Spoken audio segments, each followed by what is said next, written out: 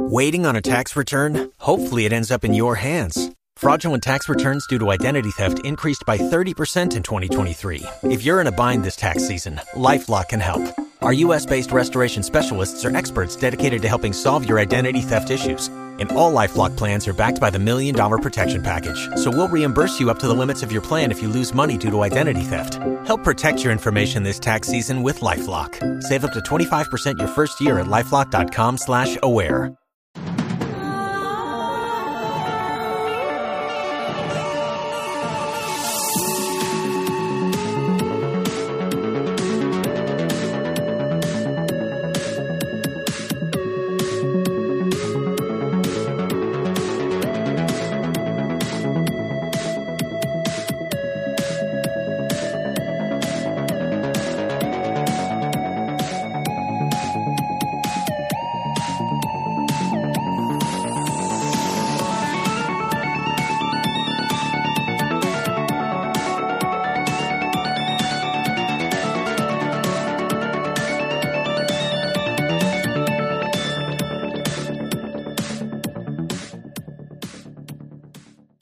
Astronomy Cast, episode 657, Astronomy Naming Schemes.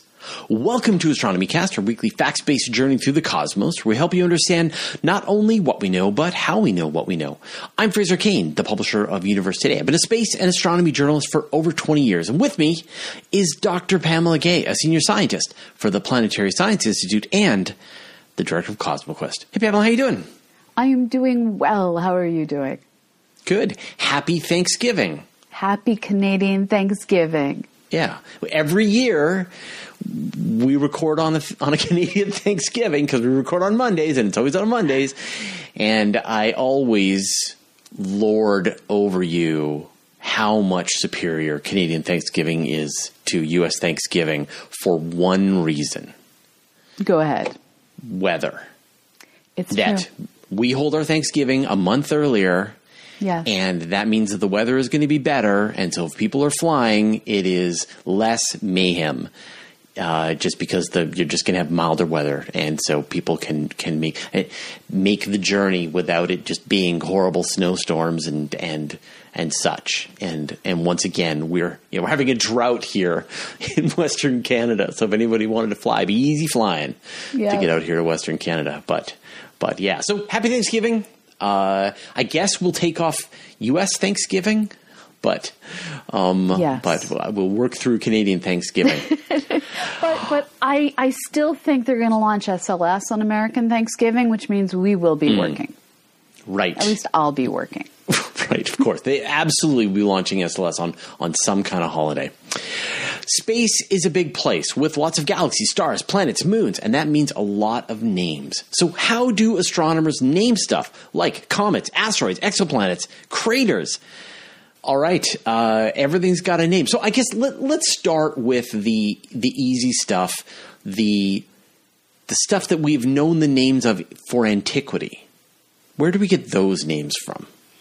So do you mean things like planets? Yeah, the planets, bright stars, the moon, right. the sun, right? These things have names. Where did they come from?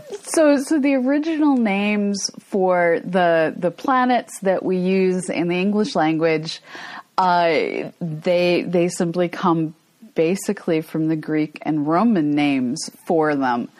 And so we have Saturn is a Roman god. We have Jupiter is a Roman god, but these are the Romanized versions of the Greek gods' names. So we basically just fell back on the names the Romans stole and changed and kept them for ourselves. But what about names like the moon or the sun? Well, the earth. Yeah, that is again just ancient language where I am not the kind of anthropologist that can explain these truly ancient words that Yeah, I mean, Earth is the dirt under our feet. The fact that it's a planet that we stand upon, that one took a hot minute to figure out. But I think it's funny, right? Like, I get emails all the time from people and saying, like, what is the name of the moon? And I say, it's the moon. Yeah. And then someone will comment like, no, it's Luna. But that's not true. That's just another language. In another language, yeah. The sun, Soleil, whatever you want to call it, Earth, Terra, just another word in another. And the reason is because we didn't know there were others. Right. And so it's just like, of course it's the moon. It's a name for the thing that's in the sky. And you don't realize that it's actually a classification of objects. Antiquity, they always just thought it was the thing. Yeah. So, yeah, I find that really funny. Well, and what gets really amazing is when we start looking at stars, there are some stars whose names linguists think are so old that they go back to like pre-distribution of humans all over the planet's time. Wow. That's really interesting. The idea that there are stellar names that go back prior to Homo sapiens diaspora from Africa, like that's a phrase I never thought I would be saying, but the stars have just been an integral part of our lives for that long. But there are, I mean, in the West, a lot of our names come from Arabic astronomers. Yes. As well as like Sumerian and like, again, just cultures that are thousands of years old. In some cases, we still use those names. And in some cases, it's just lost to antiquity. And then every society, I mean, people in China have names for the different stars that they have, again, from antiquity. And probably, I'm sure the Aztecs had their names for everything as well. And luckily, there were only a few thousands of naked eye stars for astronomers or astrologers or whatever they were in whatever culture, magi.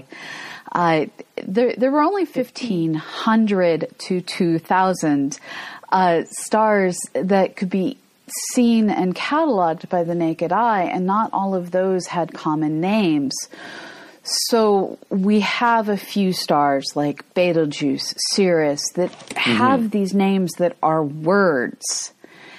And everything else, luckily, just got cataloged. I wish we could kind of go back and look at the names that every culture has given the same star and then be able to present them as like a menu and go like, I like this one the best. I'm sure there's some really cool names that the Aboriginals in Australia came up with for stars and things like that. It would be great to sort of have the whole list. I wonder if anyone's built a cross-cultural list. Yes. I'm like exploding with vibrations here, waiting to say yes. Okay. The international... Anyway, it's a problem. I guess we'll never know. Go ahead.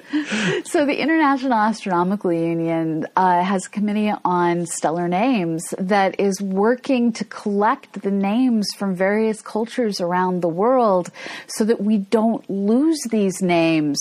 And in places like New Zealand, where they're working so hard to commemorate the people whose land that they stay on, who are still alive and still there, you can actually go to museums and buy star charts that have the Maori people's names for stuff. They are working to keep this information that could so easily have been lost. And software like Stellarium will even let you turn on and off the constellations of different cultures. Yeah, I mean, there's going to be some badass names for some of the objects in the sky, and I think we should be able to settle in on a cross-cultural collection that is only the coolest names.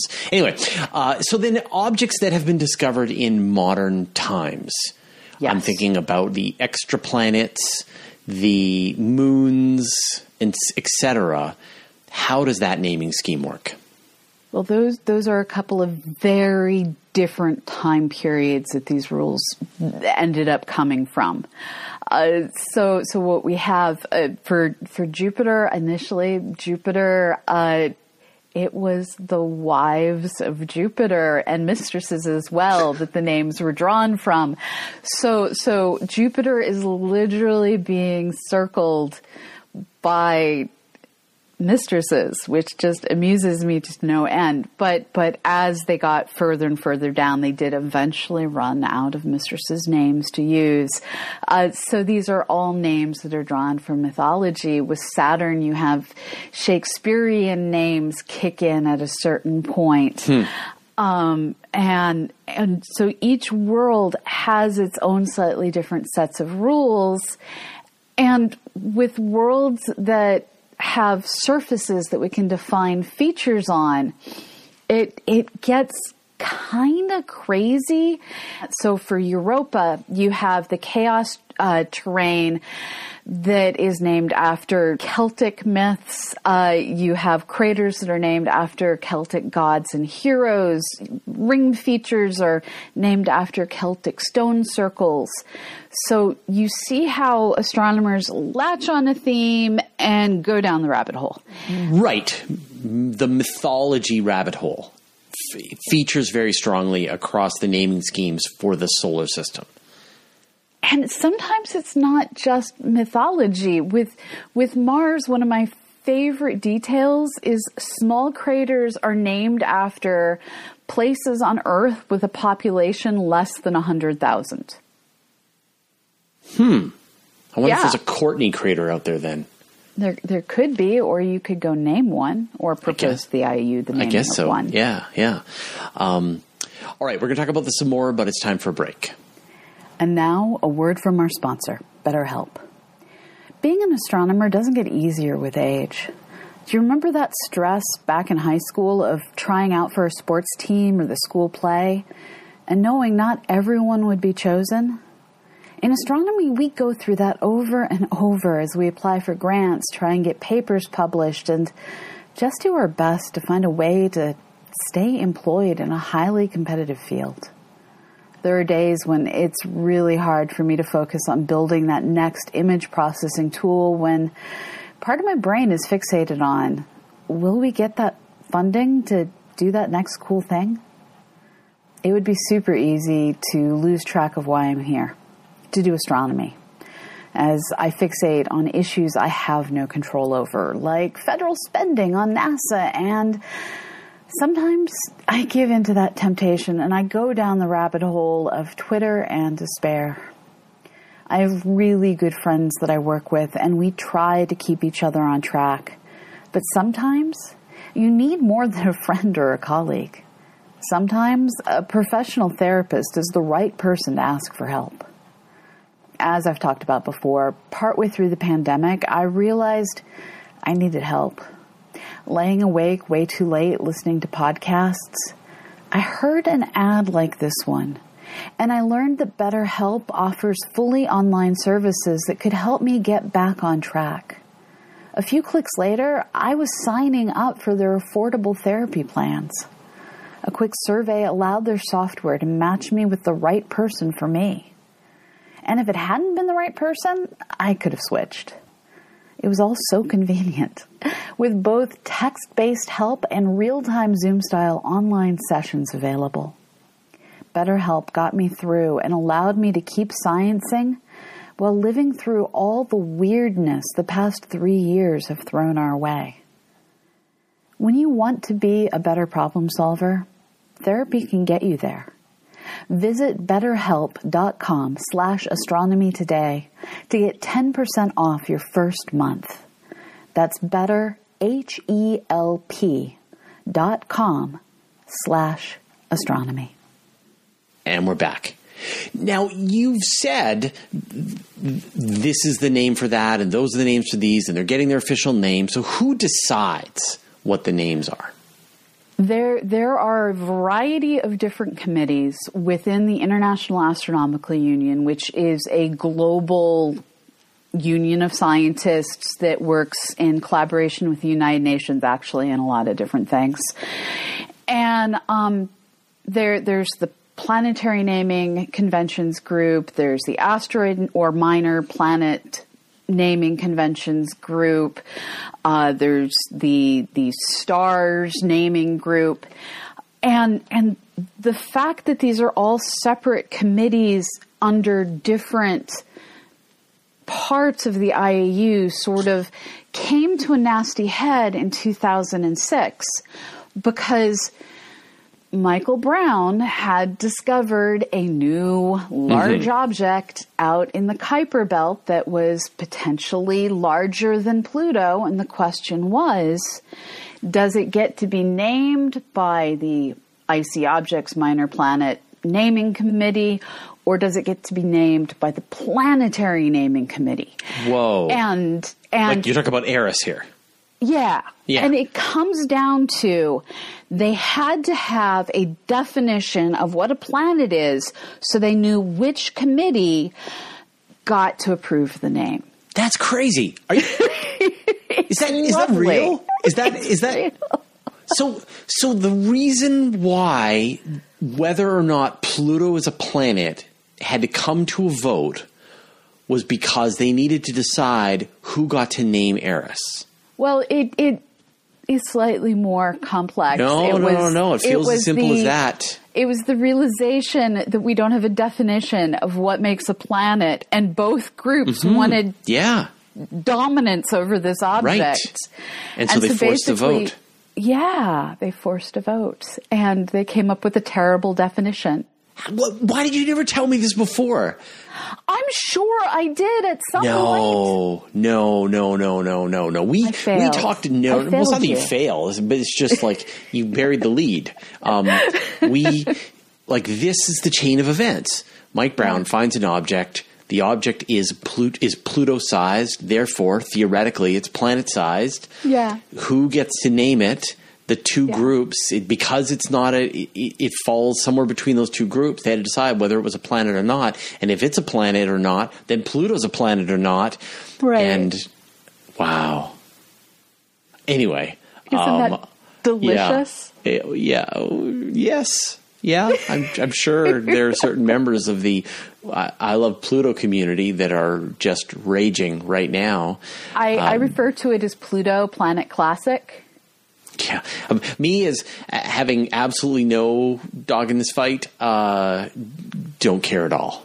My emotion neither rises nor falls with any mention of Pluto's pro or non-planethood. I do find it funny that this is the story. You get, but the names like Makemake, Eris, those were suggested by Mike Brown.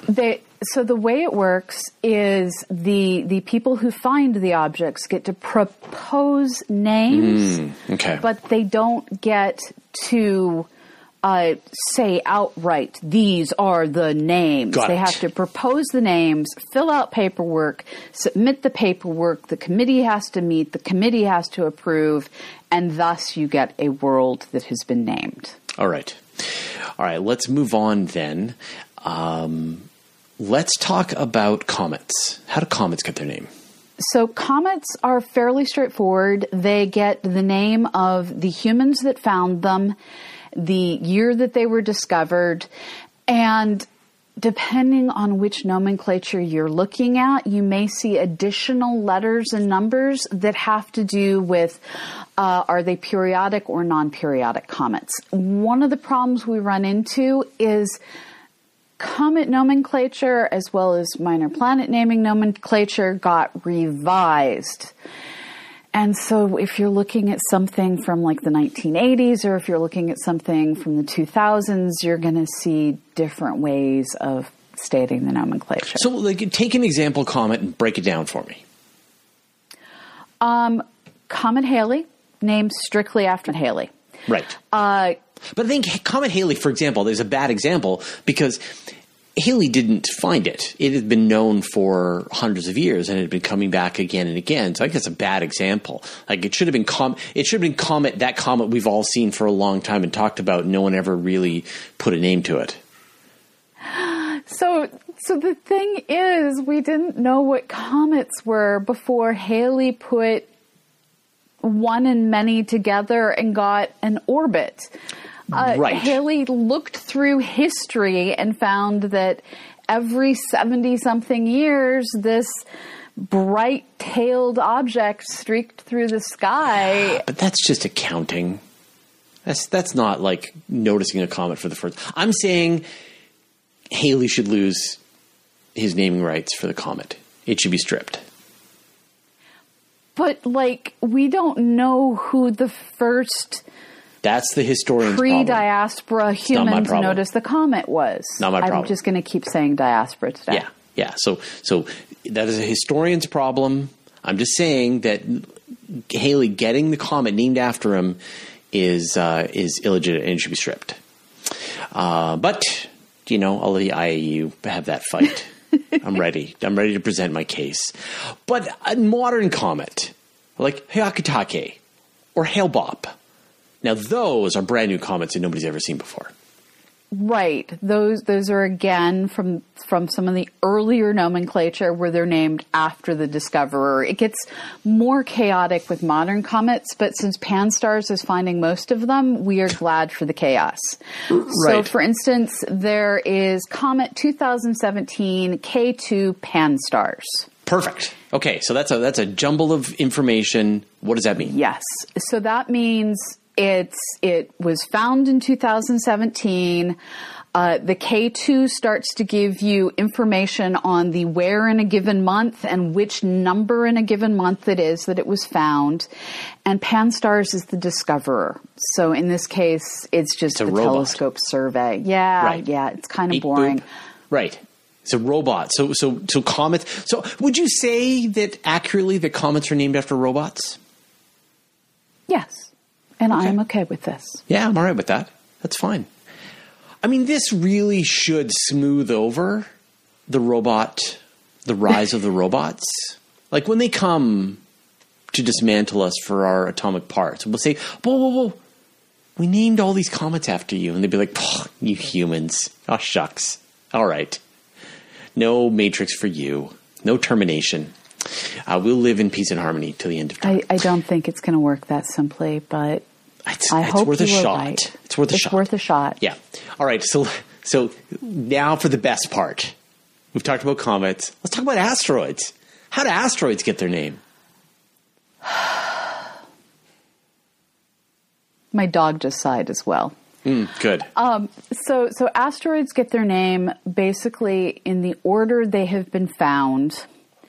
So it's asteroid 1, 2, 3, 4. And then sometimes, if they're a lucky asteroid, someone decides to grant them a name. Yeah. And again, the name has to be approved of by an International Astronomical Union committee. But in the past, we didn't have this committee. So you can go and look up like the earliest discovered asteroids, and they have the number and the name, and the IAU was not involved. Ceres, Vesta, they were just named. But that's interesting. So when you see 4 Vesta or 1 Ceres or whatever, when you see the number, you know that it is... What order it was found in. What order it was found in. Yeah. And so, for example, asteroid, 158,092... We haven't got that high yet, but yes, we continue. have. We absolutely have. Yeah. Oh, asteroid geez. 158,092. Asteroid Fraser-Cain was the 158,092 second asteroid that was discovered. All right. Fair. Fair enough. Now, how did it get the Fraser-Cain part of its name? So either the person who discovered it, or if it got ignored long enough, someone who noticed that it had been ignored long enough, submitted to the IAU that this asteroid deserves a name.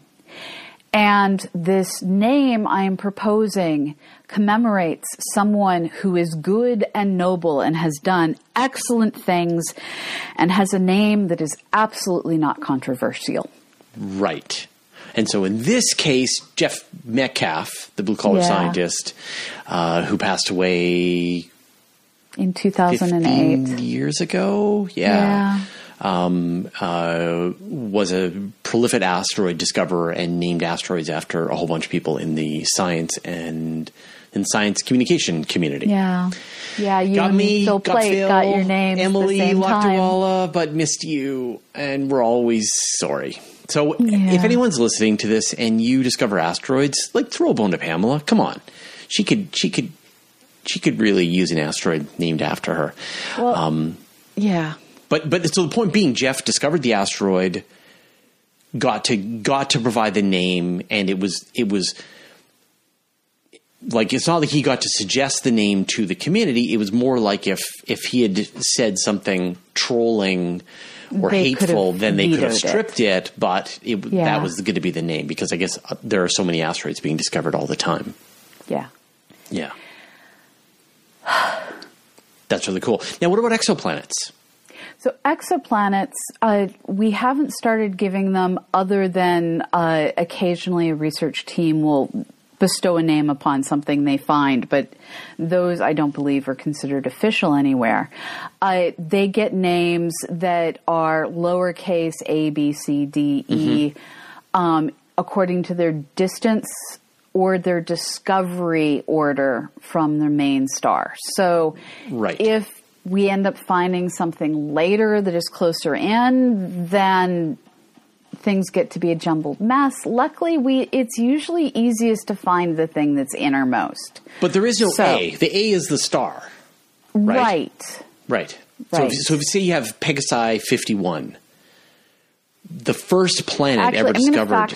I'm going to fact check that one, because this is a lowercase, and there's Tau Booby. Okay, because my understanding, like you've got 51 Peg B, and that was really the first planet orbiting a sun-like star that was ever found in 1995, and that's the B. And so the first one found is the letter, but if they find a bunch at the same time, then they typically will do them from the inside out. But the category, like the actual name, like Glyza, the TRAPPIST, though Kepler, like, those are coming from the telescope. So it's the telescope is the first part of the name. Glyza, whatever, the star catalog. Then it is the designation in the catalog. So 57, 81, whatever. And then it is the letter designation, which is the planet, and whether it's closest to the star or first discovered. Because there are probably more planets in the 51 Peg system than the one that we know of, the hot Jupiter that we know of, but they're just too faint to see. And so do you shift everything if you find more? No. If you find a closer one, now it's C, and then it includes that D, and then one in between those two, that'll be E. So it's really in the order that they were found. But if you can find a bunch at the same time, then you like the TRAPPIST planets, then you put them all in a row nicely. You are entirely correct. And the reason I had to take a moment to be confused is multi-star systems. Right. It's capital, though, right? Yeah, and this is where the capital versus the lowercase comes into play.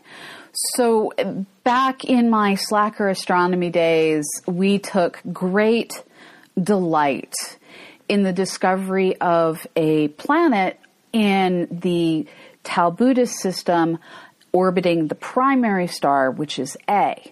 So it is legitimate to either say Tau Bootis, capital A, lowercase b, or to simply say Tau Bootis b, but you really always just abbreviate it. So it's Tau Booby, and I'm apparently an 8-year-old and still take delight in that. So if it's the primary star of a binary system, you can omit the letter. If it's a secondary, tertiary, whatever star in a multi-star system, it would be the star designator, so that's usually a number, and then for bright stars. So the Bayesian number, the constellation name, the capital letter of the star in the multi-star system when the letter is not A, followed by the lowercase letter. And then you're also going to see the names of stars, galaxies, pulsars, things like that. And it's going to be a jumble of numbers and letters. That just comes from some star catalog. Meaning. Those have meaning. Two mass, yes, the HD. Yeah, they do have meaning. They're named after the catalog. But the license plate that follows the catalog actually has meaning. Right.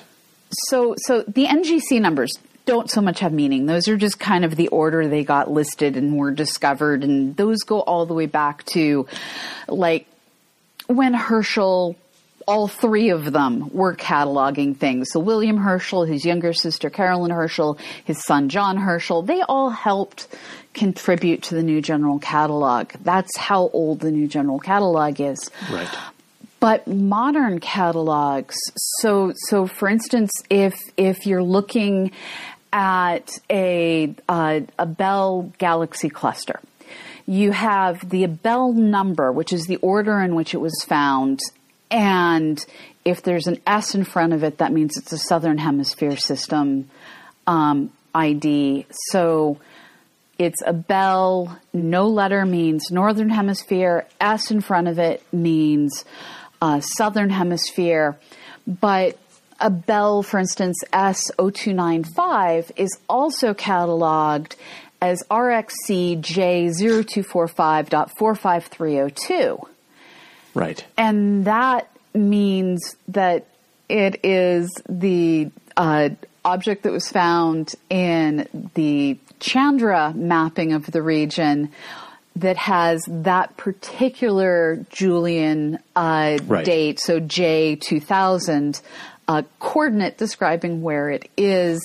And they usually only give the RA part of that license plate, but if you go to the actual catalog, it will then have either a plus or a minus and give you the declination as well. And so you could see the name of the object and know where to find it in the sky, as opposed to having to look up a catalog, find the location of the object. You can just find it there in the name.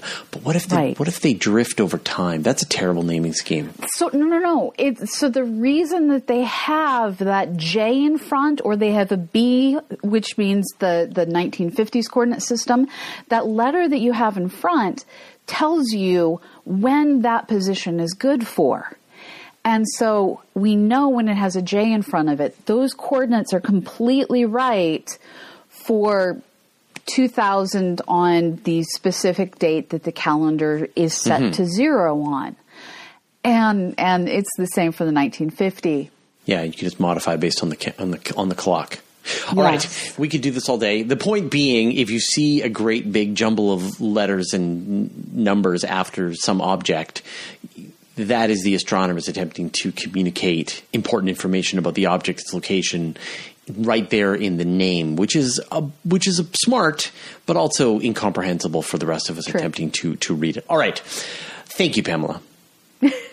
Thank you, Fraser. And thank you to everyone out there who helped support this show.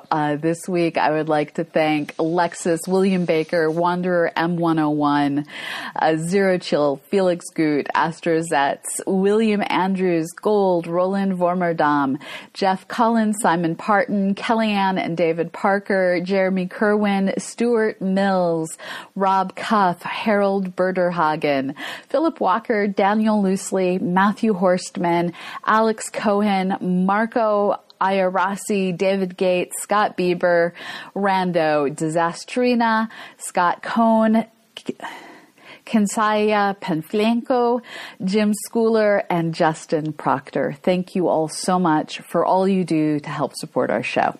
Thank you. And we'll see you all next week. Bye-bye, everyone.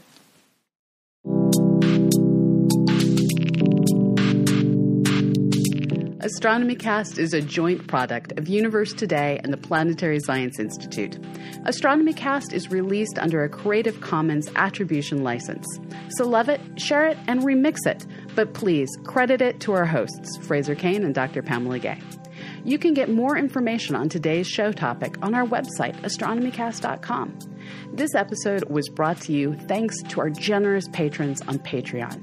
If you want to help keep this show going, please consider joining our community at patreon.com/astronomycast. Not only do you help us pay our producers a fair wage, you will also get special access to content right in your inbox and invites to online events. We are so grateful to all of you who have joined our Patreon community already. Anyways, keep looking up. This has been Astronomy Cast.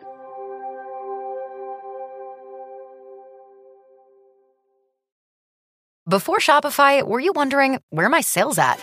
Now you're selling with Shopify, the global commerce platform supercharging your selling. You have no problem selling online, in person, on social media, and beyond.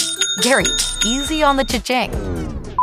Oh, sorry, but my Shopify sales are through the roof. Start selling with Shopify today and discover how millions of businesses around the world use Shopify to ignite their selling. Sign up for a $1 per month trial period at shopify.com/listen. Shopify.com/listen.